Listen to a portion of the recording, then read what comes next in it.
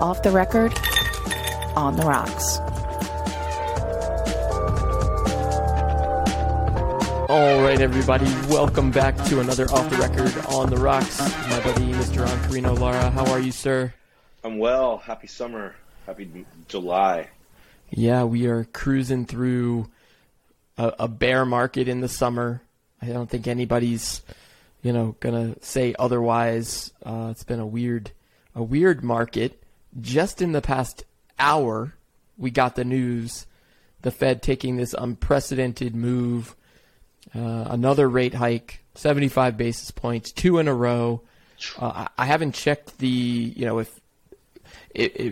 this is the ultimate signal that they're now going to define it as a recession. I don't know what the exact measurement or metrics are, but this does feel like really aggressive moves from the Fed to try to rectify the inflation challenges. And I know it doesn't necessarily all seem interrelated, but to me, I can tie all of this even back to the regulation that's happening around crypto and all the legislation that's being introduced. And, it's almost during this bear market that everybody's getting their bearings, getting all of their how you like that? Getting all their stuff in order so that, as hopefully we don't enter a recession, and maybe as we go into the fall and the Santa season, that markets can start coming back, consumer confidence comes back, and simultaneously regulation in the crypto to give consumers yet more confidence in this new ecosystem. One of the things that came up over the last couple of weeks, I know we had been talking just about the insider trading at Coinbase and some of the investigations that were happening there, and that ultimately came to fruition, I guess, that this former Coinbase product manager was officially arrested for insider trading, and the U.S. Attorney General, or the attorney, I guess, prosecuting the case, said today's charges are a further reminder that Web3 is not a law-free zone. And I just got a kind of a kick out of that this is how I see the Fed really enforcing regulation through this kind of enforcement, right? The fact that they found somebody doing something wrong, frauding other people out of money, now they're going to come in with rules to regulate those wrongs, where that's not normally the way folks like to see this kind of regulation go. No, I don't know if you've got any take on this kind of regulation through enforcement. It's pretty heavy-handed, I think. Regulation through enforcement as a term is something that I guess I wasn't even that familiar with until the latest couple of weeks, just because it's rare to see a brand new industry so quickly thrive into what people call this great bull run over, is maybe 12, 14, 15 months, to then all of a sudden have, like you said, this plurality of events in the world, that there are so many things that are tied together, whether it's the Fed raising interest rates, whether it's a slowing of Putin's advancing, whether it's an increase in the amount of weapons are sent around the world, if it's a resourcing natural gas and other things, so you don't have to rely on Russia's pipelines. Like every major macroeconomic global thing that's happening, I think does affect all this stuff, like you're saying. But the regulation by enforcement as something that comes in as an event like all those other things feels almost like it's like Shark Week, Like I see The Rock on TV promoting Shark Week every day this week. There's some horrible show about people, chumming the water and jumping in cages. But it's almost like Coinbase. Okay, we know that Coinbase employees, some number of them are going to be criminals, right? You can't take a whole company of people and say that not one of them is going to be somehow a little bit corrupt. But the frenzy, it feels like, that whether it's the SEC, the Fed, the CTFC, the DOJ, all the organizations that want to come running in and start prosecuting. Everyone's trying to take turns, just pushing through the door to beat somebody up. And it's a question of, okay, well, what is this stuff, right? It's only been around for a little while. Is it a security? Because the SEC says it is. Is it a commodity? Is it a this? Is it a whatever? There's so many angles on what it is that I feel like these poor guys, unfortunately, are going to have an example made of them. I think it's the product manager and like 2 or 3 pals who are all working together. And when they talk about like the greed index and the fear index and how those two things are on the opposite ends, to me, it feels like it's only a matter of time. And Coinbase obviously is the first obvious one because it's publicly traded. But we saw with Do Kwon, with Terra Luna, we saw with the 3 Arrows Capital, there's going to be a bad actor who maybe makes a bad decision or an illegal decision, and then sooner or later, it's going to catch up with you. So for me, the Coinbase is just the first shoe dropping, right? Yeah. This is going to be, okay, once we establish precedent that when you do these things, like when you stop transactions on your DEX and then your own employees keep transacting, they had the timestamps supposedly to show that they just did it when it was down. I mean, then they're going to be able to take that and just go down the line and say, hey, if you want to be a publicly traded, recognized company, you're going to have to adhere to all these new rules that we wrote. On the one hand, I can see why you need to have some set of precedents. Like, yeah, you can't just turn off your system and then illegally use it. But on the other hand, I really do. I sort of err on the market side, which is I feel like we've only been at this for really a few years. Even though crypto, quote unquote, with Bitcoin's been around for 10, the last 2 to 3 have really been when the public eye, when Tom Brady and Matt Damon go on TV and tell you crypto's great. Like, that's recent. So I feel like this is a little too much too soon. But then again, the way the Supreme Court's acting, I feel like the world wants too much too soon every chance they can get. Yeah, you mentioned this Taro ecosystem, and I want to come back to kind of some of the more recent news coming out from that depegging and ultimate failure there. But sticking on this the investigation and then the regulation going through Congress, there's 2 other things that are going on. One, I saw that there was a bill. Senators proposed a bill to cut taxes on small crypto transactions. So this was Pat Toomey and Kirsten Sinema pushing this new bill that would make crypto transactions up to $50 exempt from capital gains taxes. And at the same time, I saw that there was whatever the bigger crypto bill is that had been the stable coin bill that had been proposed previously, that it is now being delayed. It's quote unquote unlikely to get a vote this year. So it's another kind of interesting little tidbit there that if the bigger bill is being delayed, maybe because of all of these other macro challenges or just things happening in the world, is this latest small tax cut bill on $50 crypto almost giving the regulators some wiggle room to say, we're not really worried about the little teeny transactions. We're just trying to right now get our heads wrapped around the big stuff. And final point on that, which was Mr. Mark Cuban went on Twitter to tell his 8.7 million Twitter followers that, in reaction to this insider trading lawsuit from the SEC against this Coinbase employee, he basically said, quote, "Think this is bad?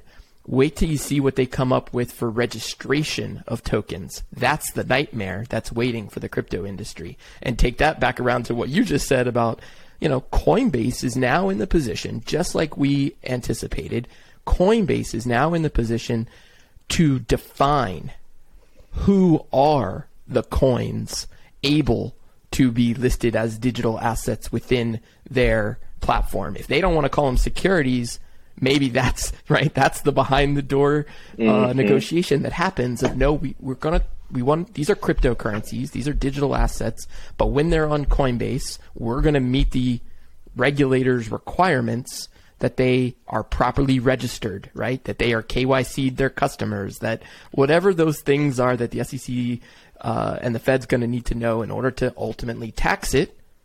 But right now, we're only going to worry about the ones over $50, right? These are all separate things, but you see where these threads are coming together with the regulators. Anyway, that's just my hot take on it.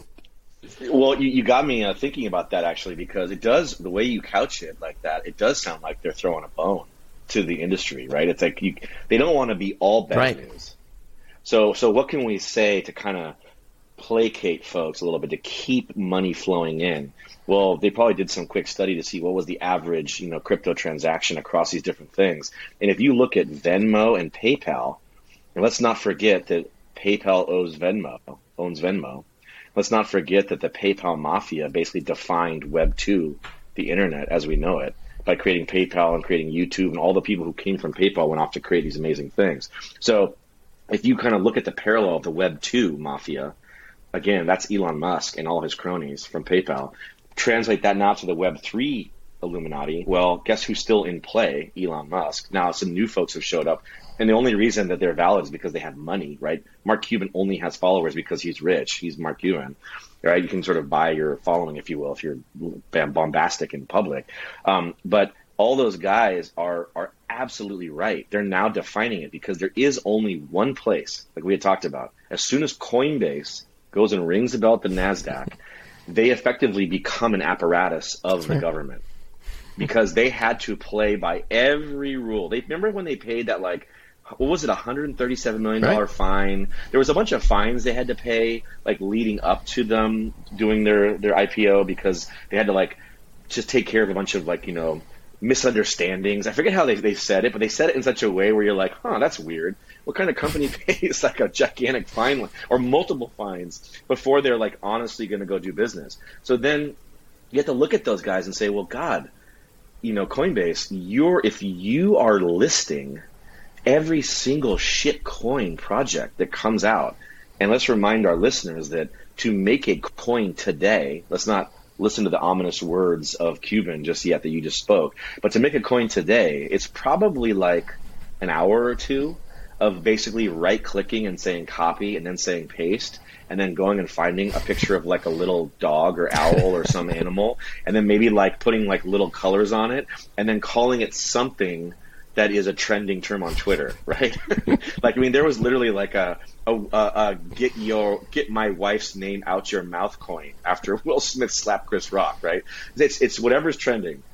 So if Coinbase is going to be the Hall of Record, it's just going to be like the Library of Congress of coins for the government, then Coinbase is going to be going through a whole nother culling of, because I want to say that at latest count, there's something like 22,000 projects that are on blockchains. And I want to say 2 to 3 years ago, when I started, just before pandemic, when I started really getting into it, I want to say it was up around 9 or 10,000 at that time. It was starting to, so it's almost like doubled basically since pandemic. And again, because you can right click and just paste. So I think there's going to be this interesting reckoning that's going to be not only first, okay, like you pay your fines, they're comfortable with that. Are you going to basically totally sell out your product managers and people who did some funny stuff behind the scenes? Of course you are. You're going to run them up the flagpole. You're going to put them out in public in the gallows, and you're going to, or not the gallows, what am I saying? What do you call it when you shackle somebody and you throw things out of the pillory? That sounds right, yes. Is that how you call it? Yeah, you put them in the middle of town square and everyone comes and throws eggs at their faces, right? So they're going to make an example out of these guys. Then I predict, and you heard it here first, Coinbase is going to just start delisting projects one after another. And you're going to get back down to that list of approved, somehow, some way, green check mark, blue check mark. Is this project the real Kanye West, or is it just a fake Kanye West? Oh, it's real? Check mark. Okay, then we'll list it. And, I feel like Coinbase sold out. All their folks made a shit ton of money when the stock was nice and high. It's like worth 15% of what it used to be. Everyone's leaving. Everyone's selling. Everyone's going to go to jail. And I feel like the wild west of 20,000 coin projects is going to probably come back down to 200, maybe 300 again, where you could imagine browsing it like a real skew as opposed to just today, which it really is the Wild West. It's kind of just one criminal copying another. Just saying, I heard your Bitcoin Maxi come out there a little bit with the back to the blue check mark. I heard it in there. But I think you're right. I mean, I would not be surprised if we get back to that. Now they become the mechanism with which to vet even that language from Cuban of registration of coins, right? Like that, I feel like that was very on purpose because today that doesn't exist. And I don't know what the process is to get into, to Coinbase. I'm looking, Coinbase is down, 70. Case in point. 76% in the past year. They're trading at 56.05. It's interesting. Yeah. 75% down. So I was 15, not 25. Well, sorry. So put a pen in all that. I know you did you did mention the Terra ecosystem, and the Luna collapse, and you had discovered some new interesting connections happening there with Three Arrows Capital, and tell me what's your take on how that new Web3 mafia, kind of saw their own demise here. Yeah, as we were talking about the Web2 mafia led by Musk and PayPal, and then everyone who left there started tons of companies, many of which were unsuccessful, many of which were wildly successful. I keep using YouTube as the example, one of the biggest ones that came out of those two guys who left PayPal. But the part about the Web3 collapse as it ties to Three Arrows Capital, who backed Terra Luna, that is so fascinating is there's this interesting inverse relationship. In the Web 2 world, we kind of think as that as like the birth of the real internet as we know it, right? It kind of brought us all the big services that we today know and use and rely on, whether that's your Amazon.coms or your Amazon AWSs, which are, the same company, two different products, Twitters and everything else. It comes out of that. At that time, though, the web was still really private. I mean, even though it was public-facing web pages, the goings-on behind closed doors, there wasn't any Twitter at the time even, really. Like, there was no way to hear and to learn, to spread the information so quickly as what was happening, which maybe is what caused the original .com collapse of 2001 to take as long as it did, right?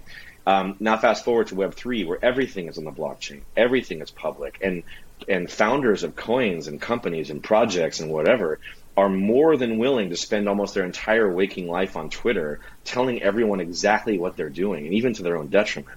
So I feel like there's this great acceleration that occurs. So we're seeing a Web 2 rise and fall in Web 3 way faster. Like, talk about bring it back down. If you say it went from 95 to 2001, that's a 6-year window from like Yahoo to .com collapse. Well, we saw all that in 2 years, basically. We went from 6 to 2. We're seeing these intervals being completely compressed.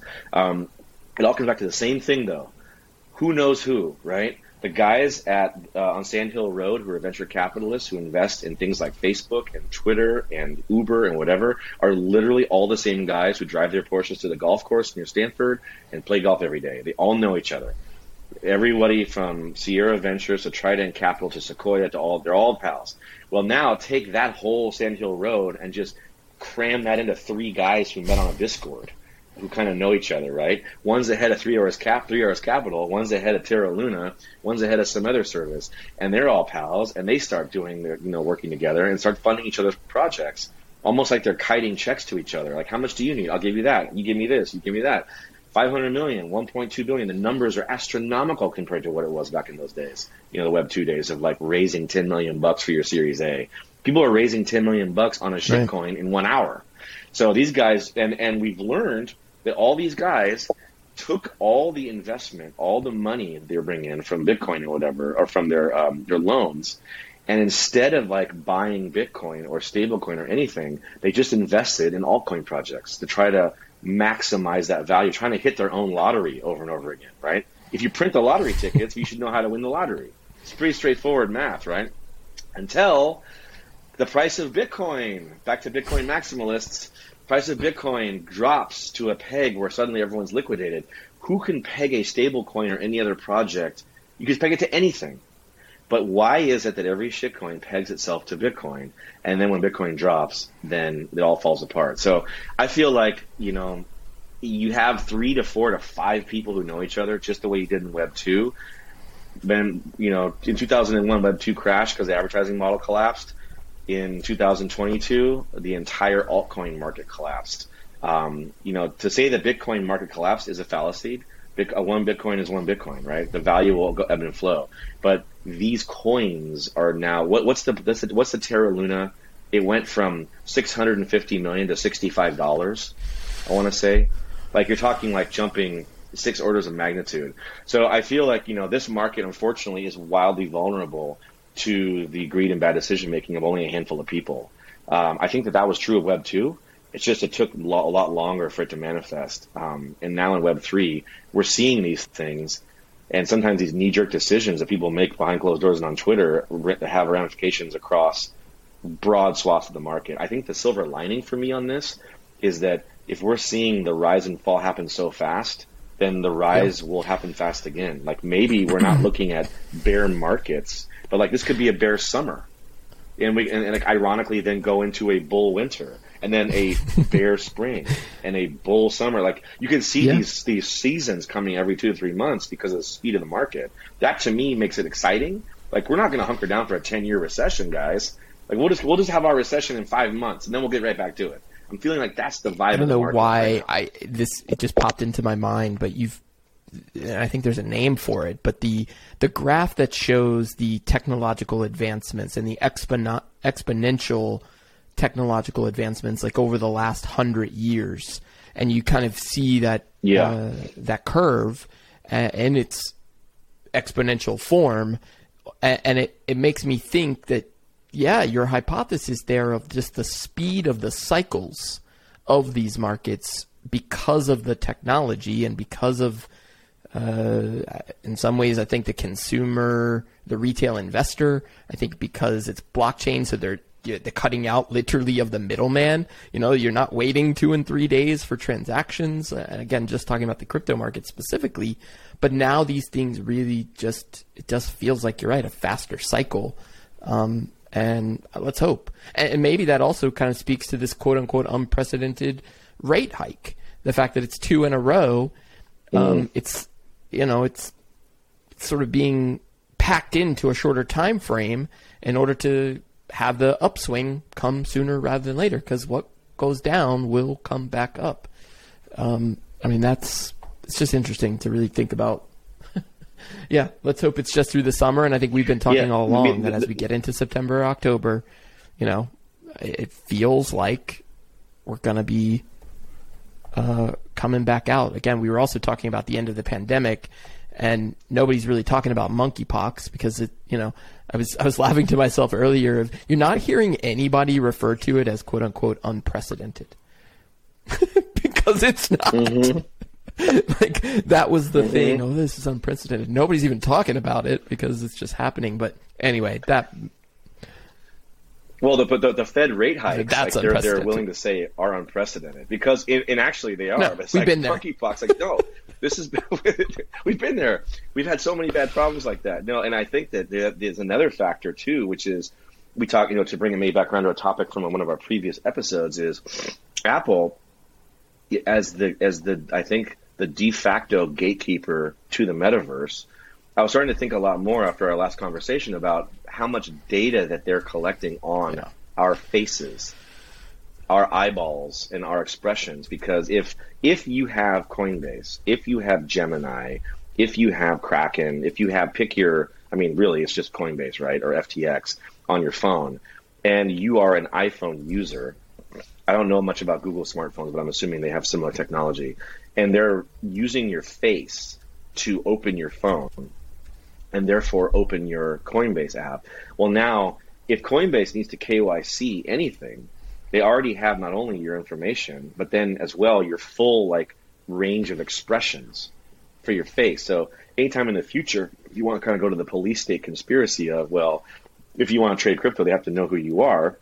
In order to access your bank account, you have to know who you are. Well, that data already exists. You don't actually have to go to a DMV, get an ID, and then show someone. You're showing them every day. So similarly, it used to be you had to go drive down to your bank. I remember my parents were first exploring the idea of buying and selling stocks and bonds, in the 80s or whatever. And you'd go down and talk to a broker, and there was some guy behind a desk, and they'd talk to you about these options. And the options were short enough you could see it on one piece of paper, and here's our portfolio. You can buy this bunch of things and call it conservative, call it risky, blah blah blah blah. Well, take all of that out, like you said. That's the middleman. Getting in cars, driving to places, getting on phones, calling Schwab, going to the thing, installing the eToro stock trading app. Who has time for all that bullshit? Actually, if I just look at my phone opens. App opens up. I see all these things that they're not Apple and Tesla, but they're Shiba Inu and Ethereum. And by just going to my fingers, I suddenly made these transactions. So I think that part of the accelerated cycle of coming into a bull market, falling out of a bull market into a bear, going back into a bull, is as whimsical and as can be as sped up as somebody deciding to wake up at 2 a.m. and just tap a button to trade less than 50 in crypto. That to me is weird. Is now so close to the Borg as humans that there is no such thing as like. I don't know if we've talked about this, but from a privacy thing, talking about Apple and the data and the facial recognition, all of the other data that they have. I mean, I was listening into a Twitter Spaces the other day, and somebody was talking about the accelerometer in the phone can actually like measure your gait, the gait of your walk, and your gait is very unique in military warfare. That is something that they use when they can't see you close up. They're looking to see like your gait is unique to you just as much as your fingerprint or any of your other biometrics. Anyway, yes, Apple has a lot of that data. When you talk about KYC within these financial markets, the other thing that I started to think about, and we may have talked about this as well in on previous episodes, but it's that these exchanges need to know who you are, but you can still be sovereign over your data. And the best example of this, and you use the DMV, so I'll go there, which is like when I show my driver's license to somebody, when I walk into a bar, they're looking at the date. They don't need to know the date. They just need to know that I'm over 21.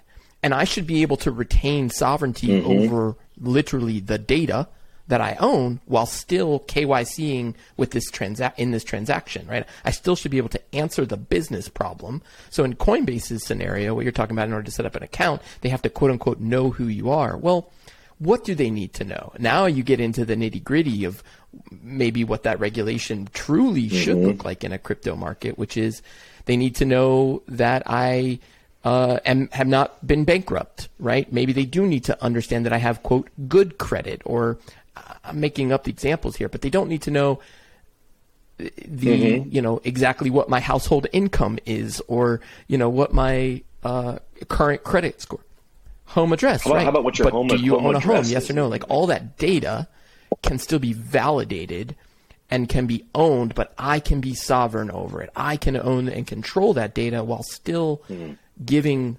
businesses comfort in knowing, or whatever, they're meeting their regulation by checking all the boxes, because the exchange, the blockchain, can allow for that type of sovereignty over data. Anyway, I think that's exactly where Apple is going in terms of the use of biometrics. And even the way I log in today, I probably type in 75% less passwords than I did 2 years ago. I'm almost entirely relying on Face ID. There's a couple of scenarios when it does pop up and I'm like, oh shit, I don't remember it, because I have become so used to it. So that data and that sovereignty over my identity is a big piece of this entrance into the metaverse. And even what I just described ties it all back to currency, cryptocurrency, and transactions. I saw this morning too, Zuckerberg says Meta and Apple are in a, quote, very deep philosophical competition to build the metaverse. So this is a competition of philosophies and ideas, Meta's CEO recently told employees. And take what we just talked about. These two tech giants are gearing up to build the metaverse. One of them literally changed their name. One of them hasn't shown their cards yet, but everybody knows Tim Cook's interest in AR. This will be Tim Cook's Steve Jobs moment, and it's coming. It's coming very soon, because I like that. The augmented reality, what the phone has, what it means for the metaverse, is right around the corner. And talk about that in terms of a market cycle, as these companies keep pushing and that stuff comes to fruition and the big brands are coming in. It's not even the we talked about that. We've been doing this show long enough now to when the brands weren't coming in. Now they're all in. Everybody's announcing something. Anyway, it's... Yeah, we were talking about, a year ago, it was who's the brand of the moment who's doing something cool. Look, Nike just acquired Artifact. Look, this happened. And now, if you're not in it, people ask why. And I'll go back to what we talked about. We said, hey, the metaverse is going to be, there'll be consolidation in tech, right? We know that Google's making moves. We know that Apple's going to make moves. Amazon's going to make moves. Facebook's going to make and moves. Samsung, you've talked about. I haven't forgotten about that.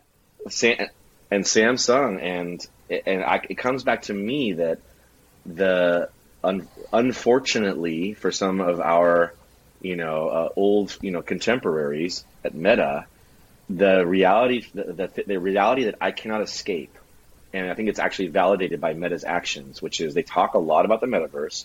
They rename their name to Meta, which you're doing all these things which are so on the nose, right, about what you're trying to do. You rename your name Meta. You go acquire Oculus and like a VR headset company.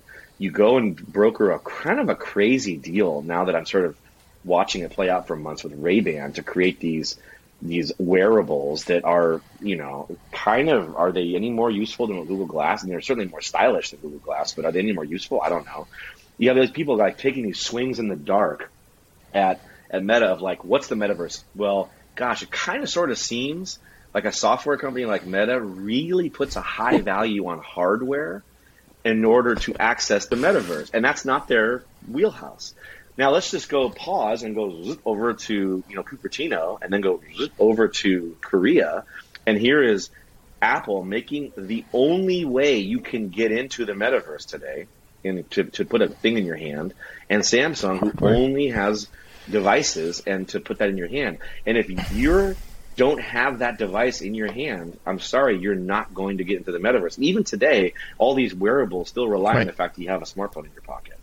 So you can get as fancy as you want to get, but if you're not really dialed into your actual world, you're not. I mean, the metaverse still is just a gaming console. That's, to me, when I look at Meta and every commercial that they run, and they run way too many, it's just kids in some room drawing like borders on their rugs and like swinging, lightsabers or throwing fruit at animals. It isn't actually interesting. It's more of like a party trick, a novelty. So I still think, we haven't heard the last from the hardware manufacturers, and the fact that they're the most quiet lets me know they're the ones doing the work. You're right. The ones that are the most quiet are the ones that are doing the work. It's so true. Just because we were talking about brands coming in to the Web3 ecosystem, and as we wrap things up here, I'd be remiss if I didn't mention Chipotle with the marketing win, with encouraging fans to, quote, buy the dip with their new crypto game and the NFT for guac for National Avocado Day. I mean, just such a terrific marketing play. They took out the billboard in Times Square. They branded the whole thing buy the dip, and they gave away free crypto and basically as promo codes for 1 cent guac and 1 cent queso. It's. I also in the press release it said that they're now accepting digital currency, so you can actually pay in cryptocurrency at Chipotle, which again, hopefully we can pay in Doge. Burritos or Bitcoin. I mean, it's Bitcoin for burritos for Bitcoin. Yeah, I mean we've seen the marketing come and go, and as marketers in our past. Like you said, I know when the times that we've spent the most money on marketing at our company was the time when we were the weakest. There's always a direct correlation between that, because when you're really focused, you don't need to go talk about it. But in the case of marketing, like Chipotle, to come out and buying the dip is something that has been said for like years, but like probably on TV even like in the last 12 months. And the fact that it took Chipotle to like literally scoop Frito-Lay, PepsiCo, pick every major manufacturer who actually sells, who even has like slogans about get more dip on our better chip or whatever. They have those like weird Tostitos scoops and things. I mean, they like Chipotle of all places crushing it are the ones who swipe that one. Crushing it, and I mean, but they're also interesting. As a company, I can see why they're dynamic. They're the ones I think, right, who sold to McDonald's and then bought it back again, and there was some whole thing that happened with them. I think they're independent again, but that's the only way they could pull this off. It's really impressive. Really impressive. I want to maybe do a teaser because I'm going to do a little bit more research, but in terms of the ETH merge, So I don't want to go into it right now, but just letting you know, let's dig into this of a lot being made around ETH, the ETH merge, this kind of move to a proof of stake concept or however it's referred to. And at the same time, it's causing a bit of a buzz, people getting back into ETH. This is coming in the next, I think, in the next several months.